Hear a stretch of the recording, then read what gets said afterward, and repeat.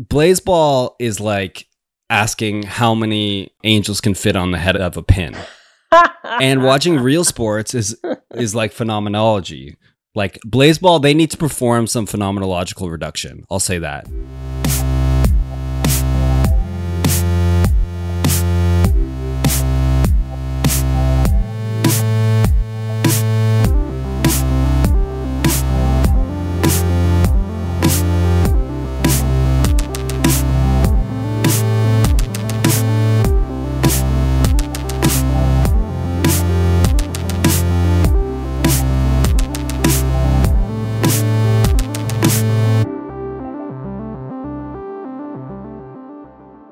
Hello, I'm Mark Standish, and you're listening to Critical Faith. This podcast is coming to you from the Center for Philosophy, Religion, and Social Ethics at the Institute for Christian Studies. ICS is a graduate school of philosophy in Toronto, where I am a junior member. We're gathering friends and members of our ICS community here on this podcast to talk about all things faith, scholarship, and society, and the many ways those things interact. We hope Critical Faith gives you a bit of a glimpse into the everyday life of ICS. My name is Danielle Yett, and today we're starting a new series with our resident senior member in theology, Nick Ansell. Nick teaches many courses at ICS on topics ranging from evil to classical and open theism and beyond. Nick's course, God, Sex, Word, Flesh, is taking place from 5 to 8 p.m. Eastern Time every Thursday and touches on theologies of embodiment, gender, and sexuality. You can find more information about that course on our website, and we'll talk more about embodiment, gender, and sexuality later in this series. But first, we'll introduce some other topics.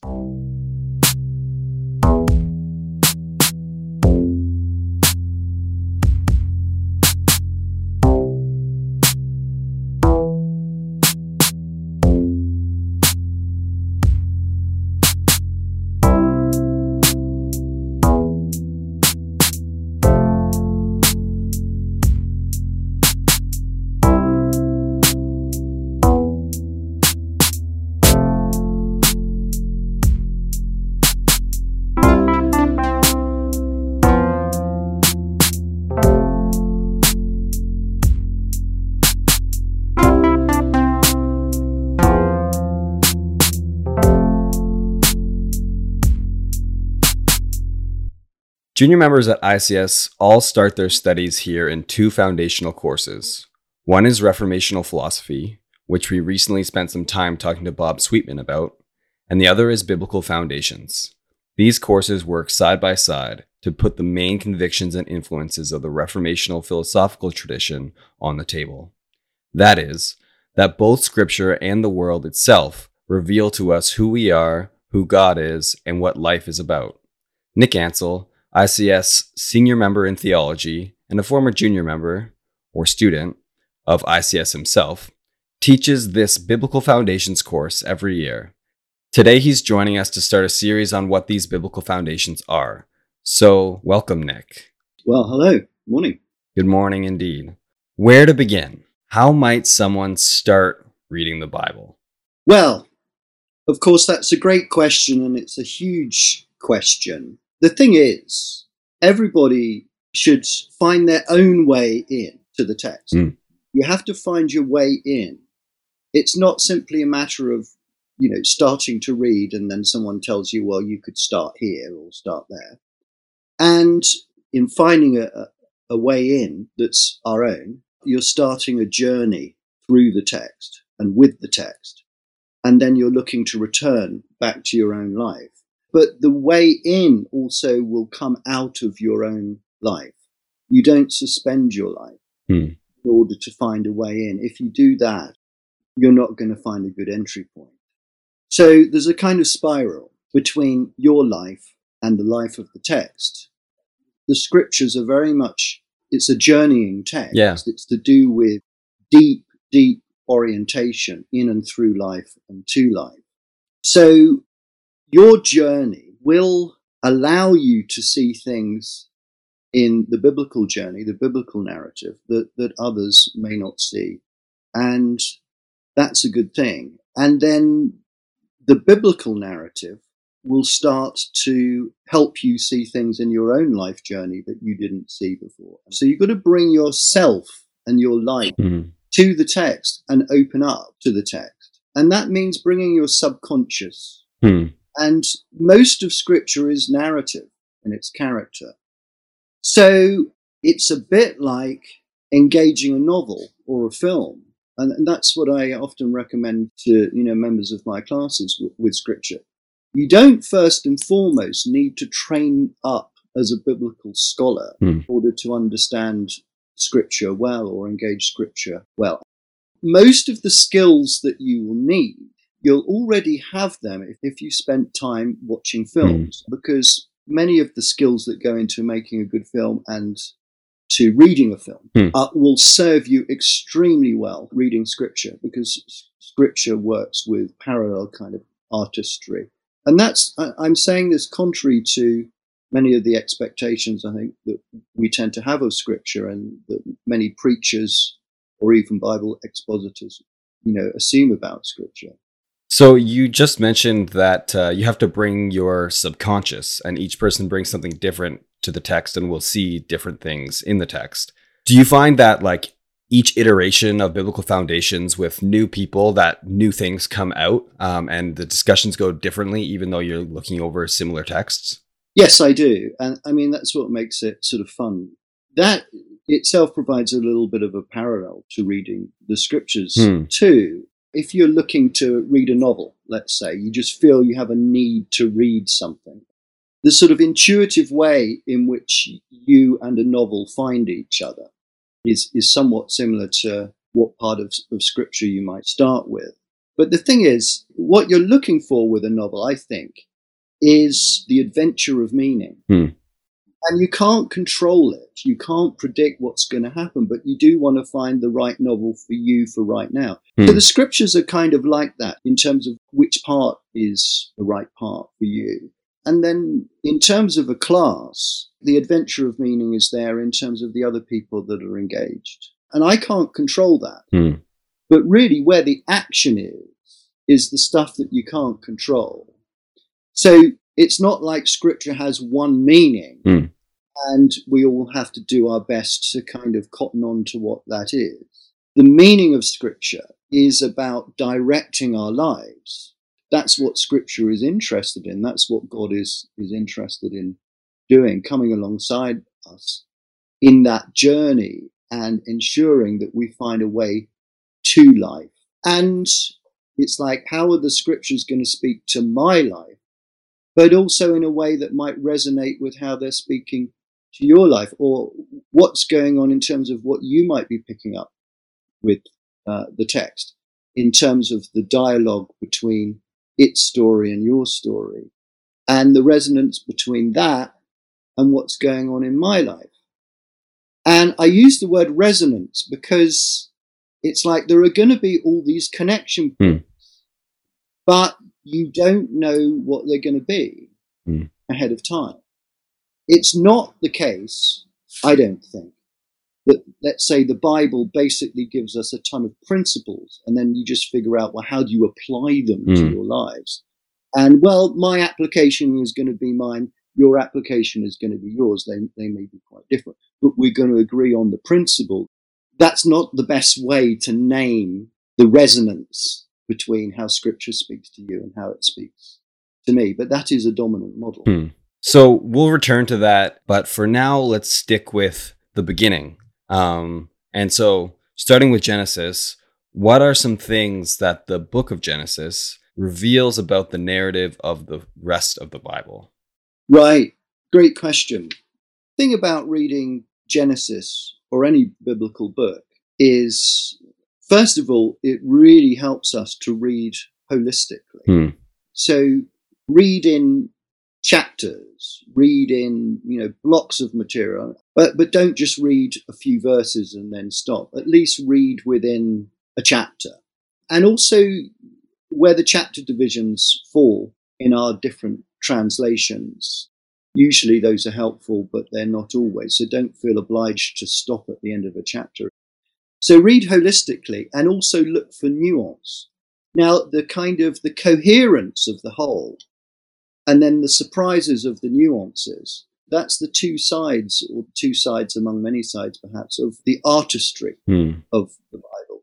So look for artistry. And we usually don't do that because we perhaps imbibe this assumption that the Bible is a book through which God demands our obedience. And so God lays out certain imperatives. And the imperatives are going to be clear and straightforward because they're instruction. One of the ways in which our English translations tend to let us down is the numerous references to God asking for obedience are better translated as God asking for, let's say, Israel or the people of God to hear what is being said. So God implores the people to hear, and that is often translated as to obey. That is not a good translation of what's there in the Hebrew. Ironically, the word obedience in its older meanings, going back into the history of English, was much closer to hearing. But now I just don't think that's the case. So hearing and heeding, that's what God implores us to do, to really hear what God is really saying. Can you really get to the depth of the meaning of what's being declared here? So the artistry of Scripture is geared to God calling us and inviting us to really, really hear and heed the word of life. So a couple of ways to help pick that up is to look for a certain kind of coherence and a certain kind of nuance. And then the Scriptures become a different book. So one of the things I think might help is if I give an example. Yeah. So the opening words of Genesis are really, really well known. I'm just going to read the first few verses, actually. This is the New Revised Standard Version. In the beginning, when God created the heavens and the earth was a formless void, and darkness covered the face of the deep, while a wind from God, and then there's a note to say, or the Spirit of God, because the Hebrew means that too, swept over the face of the waters. Then God said, "Let there be light," and there was light. So that's just the first 2.5 verses. And what happens if you read that holistically? And that means that you slow down, and instead of thinking, well, I've heard that before, it's familiar, but it needs to become unfamiliar. So you have a reference there to the Spirit hovering over the waters. So what do we do with the darkness over the face of the deep? And we tend to think, well, that just means everything is dark before there's light. But there's a bit more going on than that, because if you read holistically, I think you can start to be open to the idea that there's a parallel between the darkness over the face of the deep and the Spirit over the face of the waters. What if those two phrases are linked and are somewhat in parallel? So if there's a reference to the Spirit of God, the darkness, is that not a way of naming the presence of God in the beginning? And then what happens is the "let there be light" is a light that comes out of the darkness. So the darkness is not this neutral reference of nothingness or whatever, but is actually part of the mystery of God. And you could form that idea just by wondering whether there's a parallel between the Spirit over the waters and the darkness over the face of the deep. And then if you keep reading through Genesis and through what we call the Pentateuch, the first 5 books, eventually you come to Deuteronomy, which is the 5th book. But I want to read something from Deuteronomy 5 and verse 22 onwards. So this is Moses recounting. These words Yahweh spoke with a loud voice to your whole assembly at the mountain, out of the fire, the cloud, and the thick darkness. And he added no more. He wrote them on 2 stone tablets and gave them to me. When you heard the voice out of the darkness. While the mountain was burning with fire, you approached me, all the heads of your tribes and your elders. And you said, Lord, Yahweh our God has shown us his glory and greatness, and we have heard his voice out of the fire. And then it goes on. But it's quite clear that this glory, this burning, comes out of the darkness. What's going on in Deuteronomy is this is echoing the beginning of Genesis, where God says, let there be light. And the light comes out of darkness. So the darkness is a reference to the divine presence, as it is here in Deuteronomy.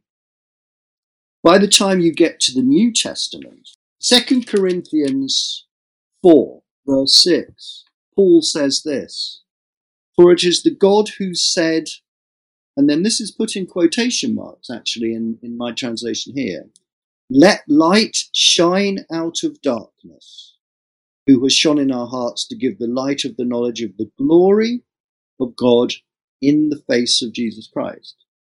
So Paul is definitely reading the Deuteronomy passage together with the beginning of Genesis in that way. The original darkness is pretty much the first reference to God. But from the darkness comes light. And the light is God's glory.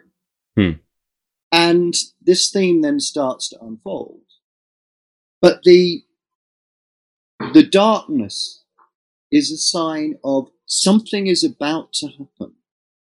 And then the way the days, you read the days, well, it's always, there was evening, there was morning. So it's each day starts with the darkness and then the light.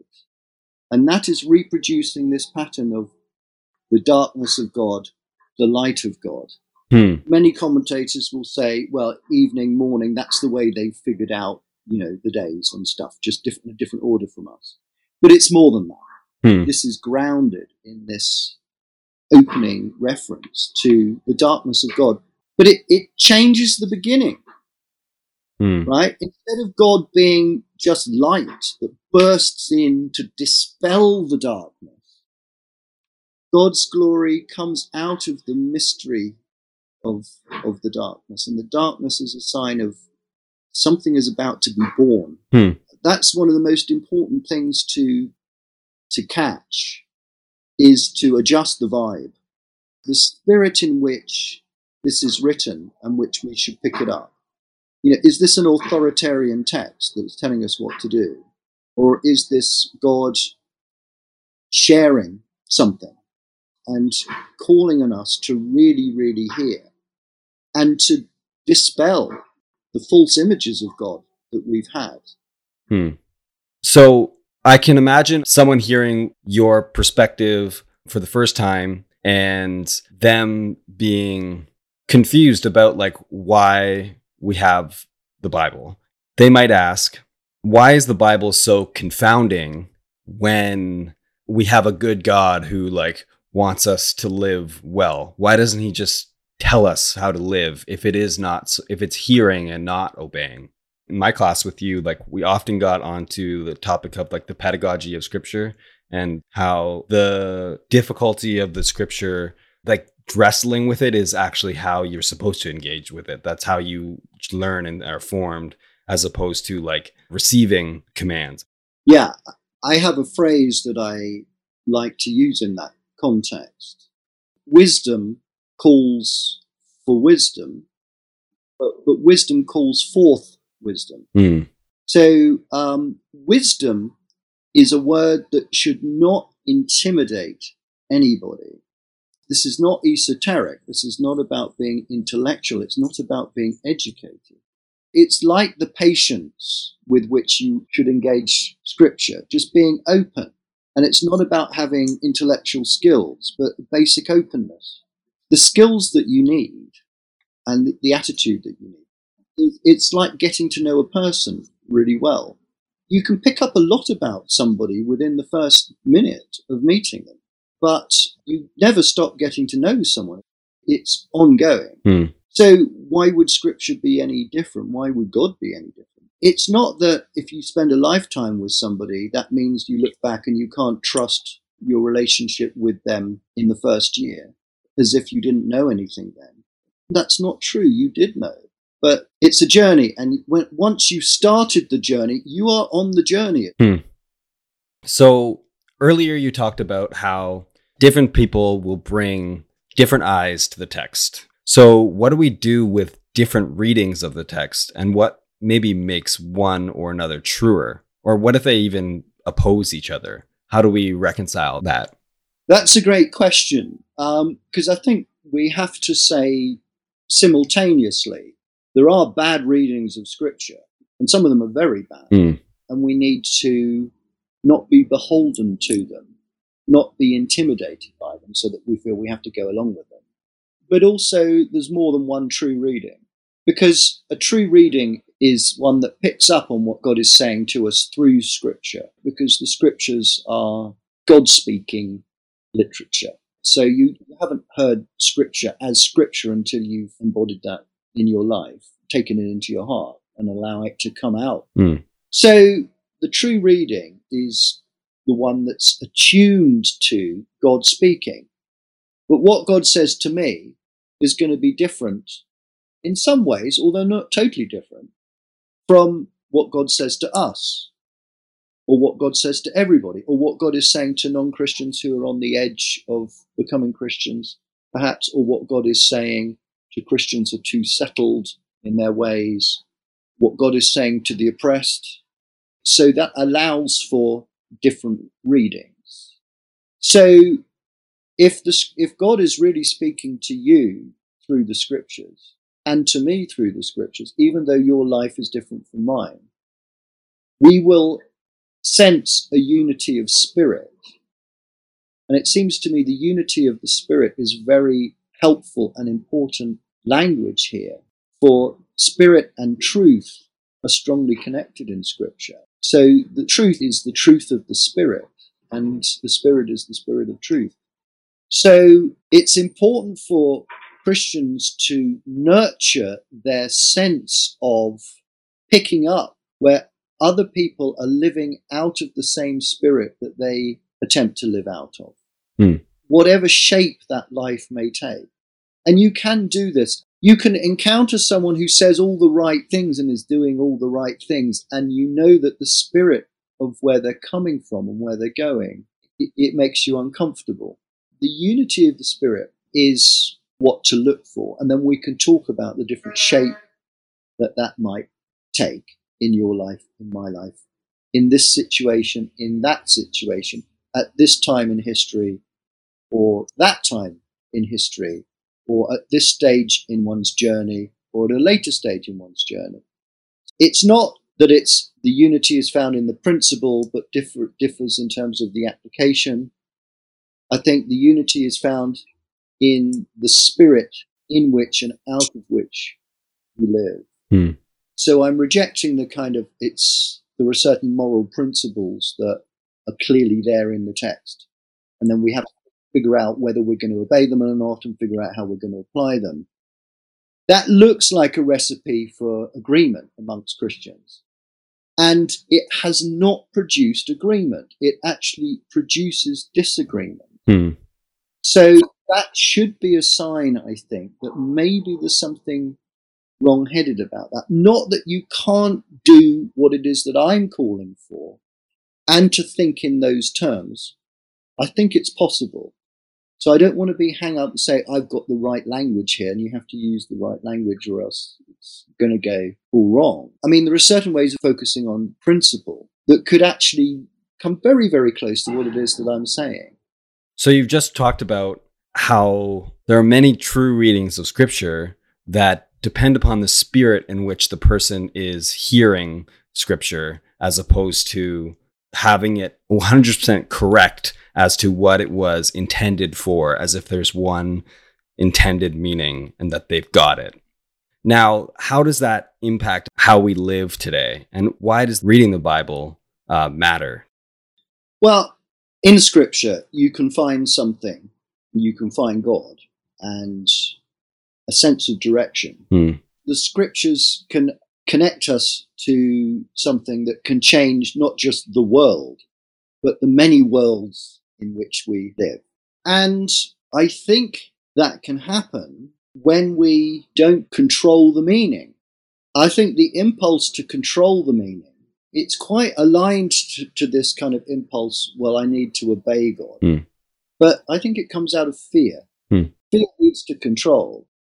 The trouble is, many Christians come to the realization that Scripture is important, and then they try and use Scripture to control other Christians. The way in which you then convey the Scriptures, in terms of your attitudes, let alone what you say, is immediately conveying the wrong spirit. I can give you one or two examples that relate to the beginning of Genesis, actually. So, Genesis 1, verse 28, which I'll just read in the NRSV. God blessed them, and God said to them, "Be fruitful and multiply, and fill the earth and subdue it, and have dominion over the fish of the sea, over the birds of the air, over every living thing that moves upon the earth." So, again, very familiar words. In the Reformed tradition and other traditions, this is often referred to as the cultural mandate.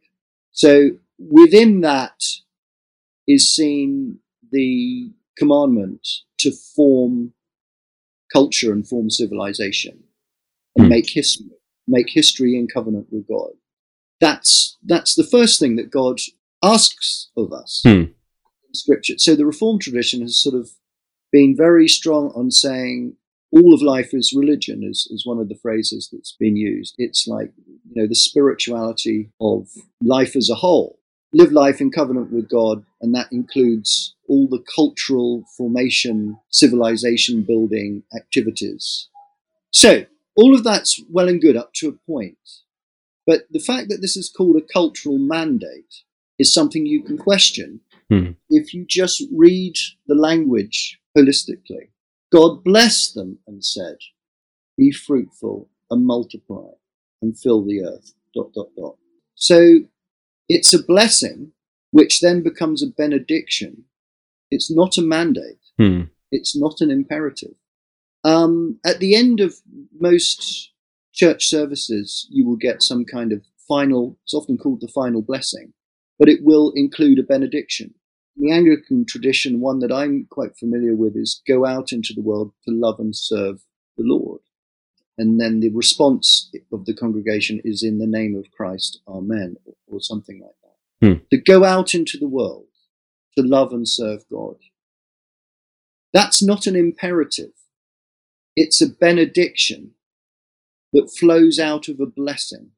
It's trying to give you something as a gift, but the gift is something that you have to take it up and unpack it as a gift and pursue it. But it's trying to give you an energy, and it's a self-fulfilling prophecy. That's the intent behind a benediction. So the first quote unquote commandment in the Bible, which embraces the whole of culture formation and so forth, life as a whole, is not itself a commandment. It's a benediction.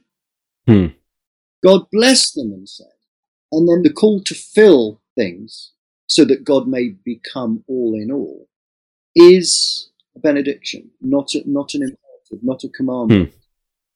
Now, if you allow that to be the first thing that God says to human beings, which it is in Scripture, then all of the commandments that come later can be heard in the light of an original benediction in terms of the primary spirit in which they're said.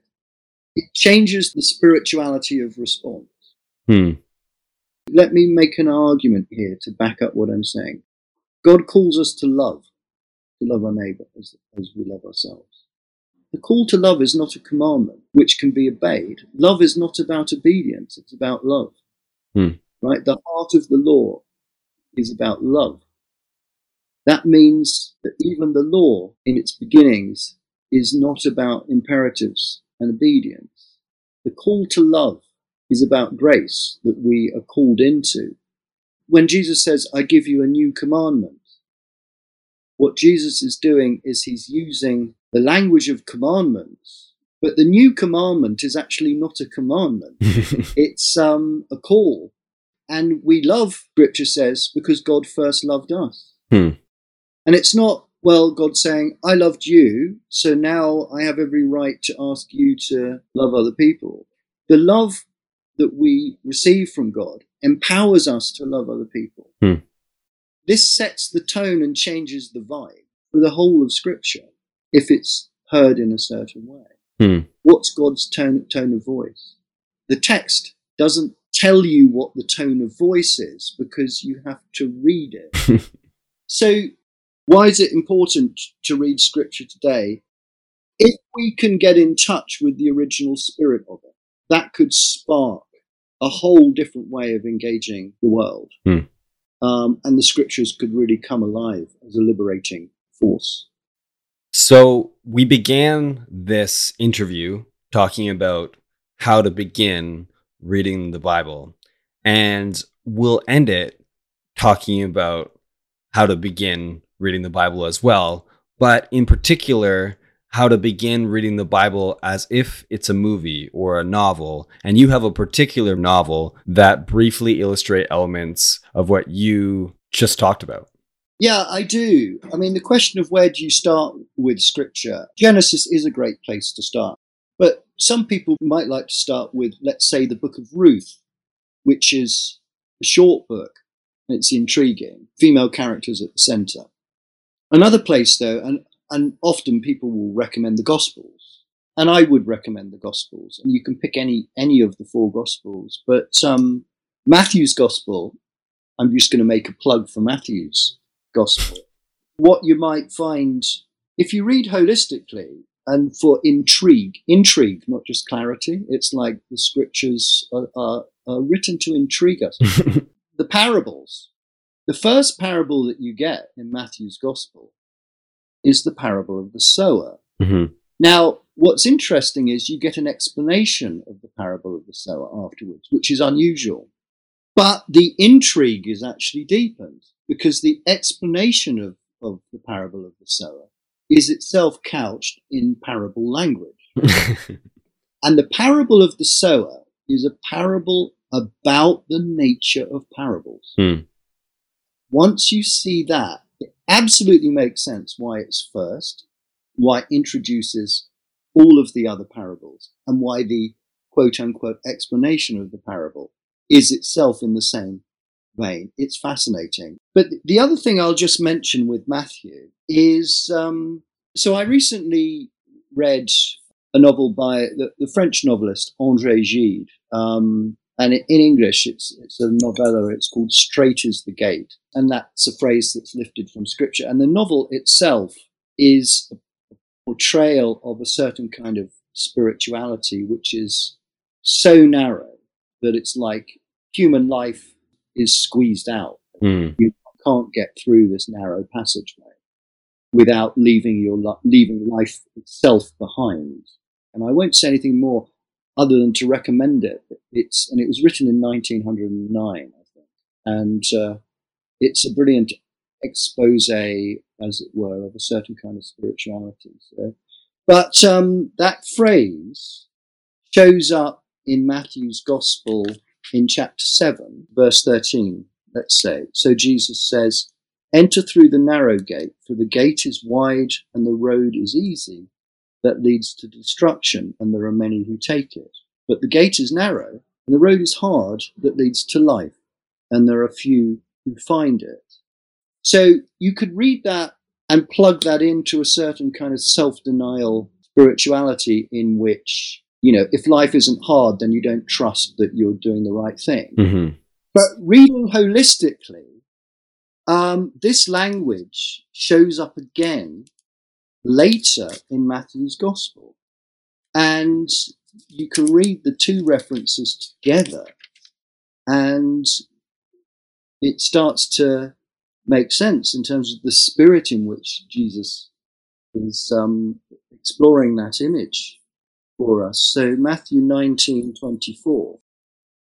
Jesus said to the disciples, "Truly I tell you, it will be hard for a rich person to enter the kingdom of heaven.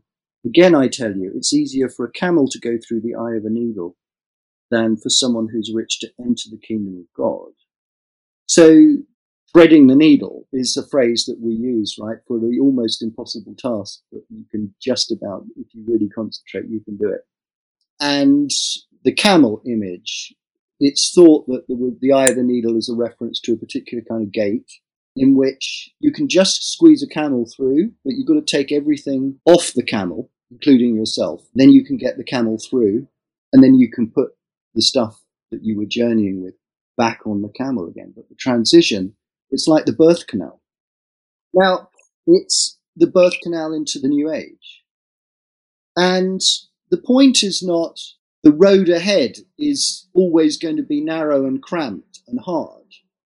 The transition is hard because you've got to unload everything as you go through into this new life.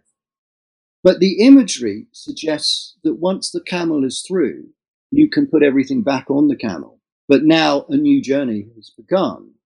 It's an apocalyptic transition in which everything comes to an end, but everything is reborn.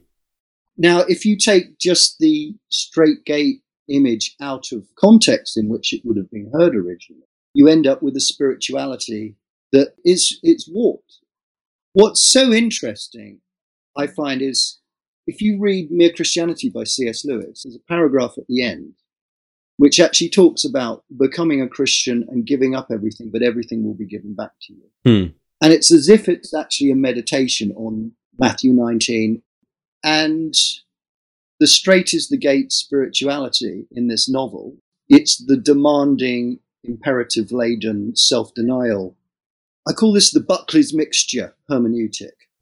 So the slogan for Buckley's for years was, "It tastes awful, but it works." And it's very clever because it does taste awful. So you think, well, because it tastes awful, but it works. You hear that as, it tastes awful, therefore it works. Because they're not going to lie that it tastes awful. So therefore, they're not going to lie about the fact that it works. So the tasting awful is itself evidence of it working. That's how that works. It's very, very clever. It's called the Buckley's mixture fallacy in my vocabulary. Now, we swallow that as Christians in terms of readings of scripture that taste bad, and we think, well, it must be the truth because the truth is hard. Now, the camel passing through the eye of the needle, it's hard. Those who lose their lives will save them. Those who save their lives will lose them. Everything comes to an end, and everything is reborn, and you cannot control what everything is going to be.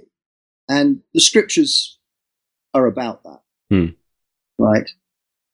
You give up everything, everything will be given back to you, and more. Means not just you get the old stuff back plus a lot of new stuff. No, everything will be renewed so it expands in its meaning. That's the kind of adventure of meaning that we can be on with the scriptures if we allow them to speak in that way. Well, thank you so much for coming on today, Nick. And we look forward to hearing a lot more from you in the near future. Thank you. Yes.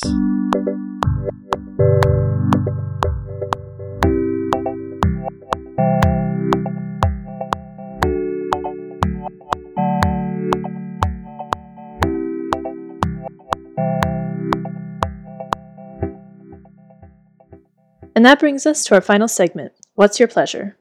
This is where we get to kick off our shoes and talk about the other things we do for fun. The movies and television shows we're watching, the sports and games we play, the food and drink we make and enjoy, the music we listen to, and so on. So, Mark, what's your pleasure? Well, Danielle, this week, my pleasure is a little bit unorthodox. I'm not going with the typical music or TV or food. This week, I'm going with a particular Twitter follow. And if you look at my Twitter, which is @MarkStandish, I don't necessarily recommend it because I actually don't post very much. And I don't follow very many people. I follow about 8 people probably.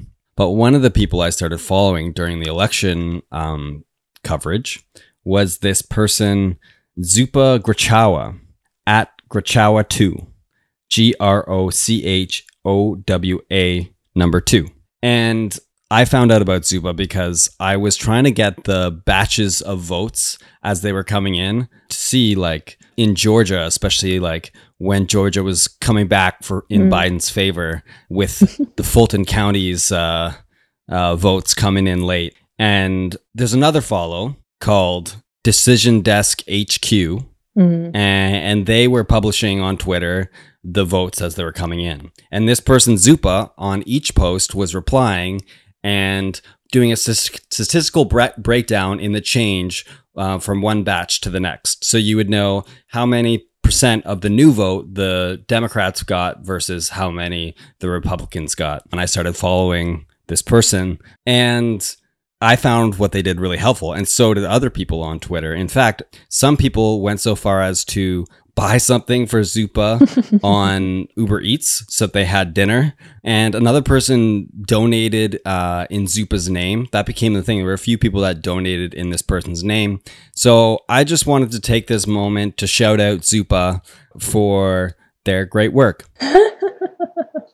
I feel like this is kind of a strange iteration of your fanatical appreciation for sports statistics and play-by-play of a kind. Yeah, I like to break things down. You know, I have an analytical mind. I don't like analytical philosophy, but I have an analytical mind.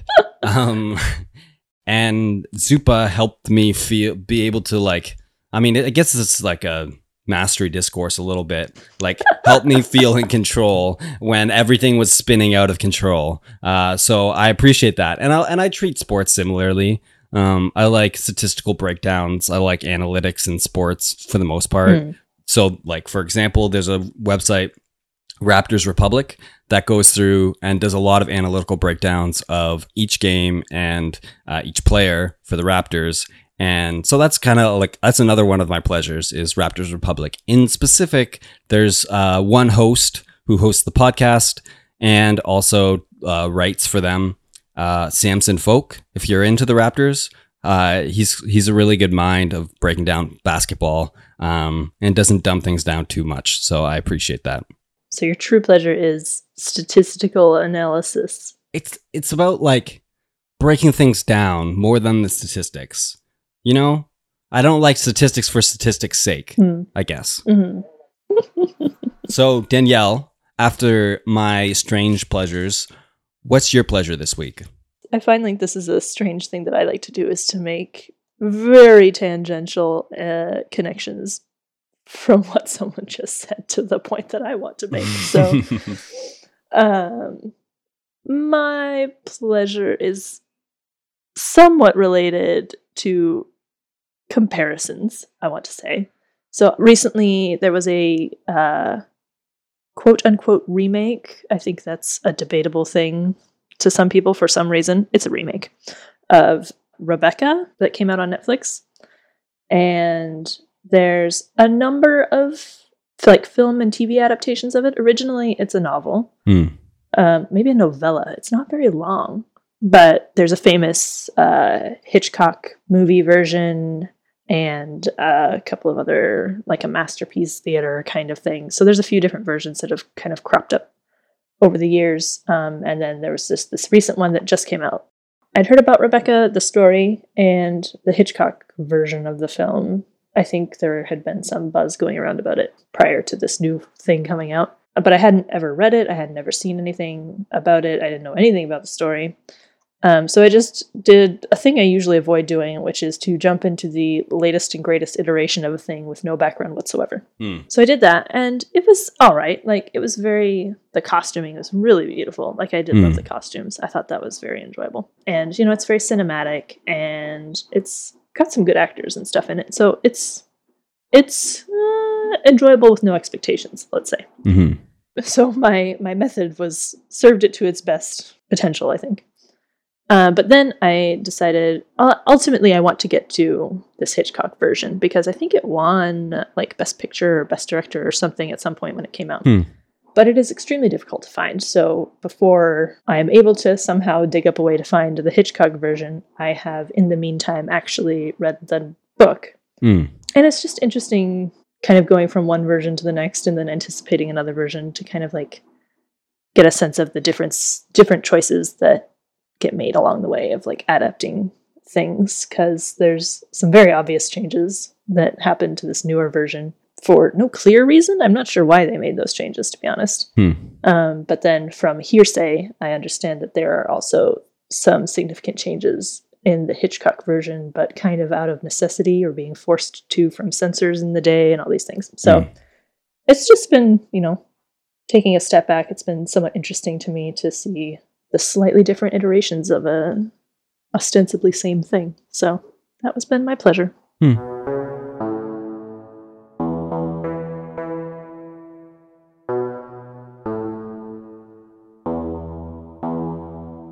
That's it for our show this week. If you're interested in hearing more from Nick and in joining any of his current and upcoming courses, which are all now available remotely, you can visit our website at www.icscanada.edu.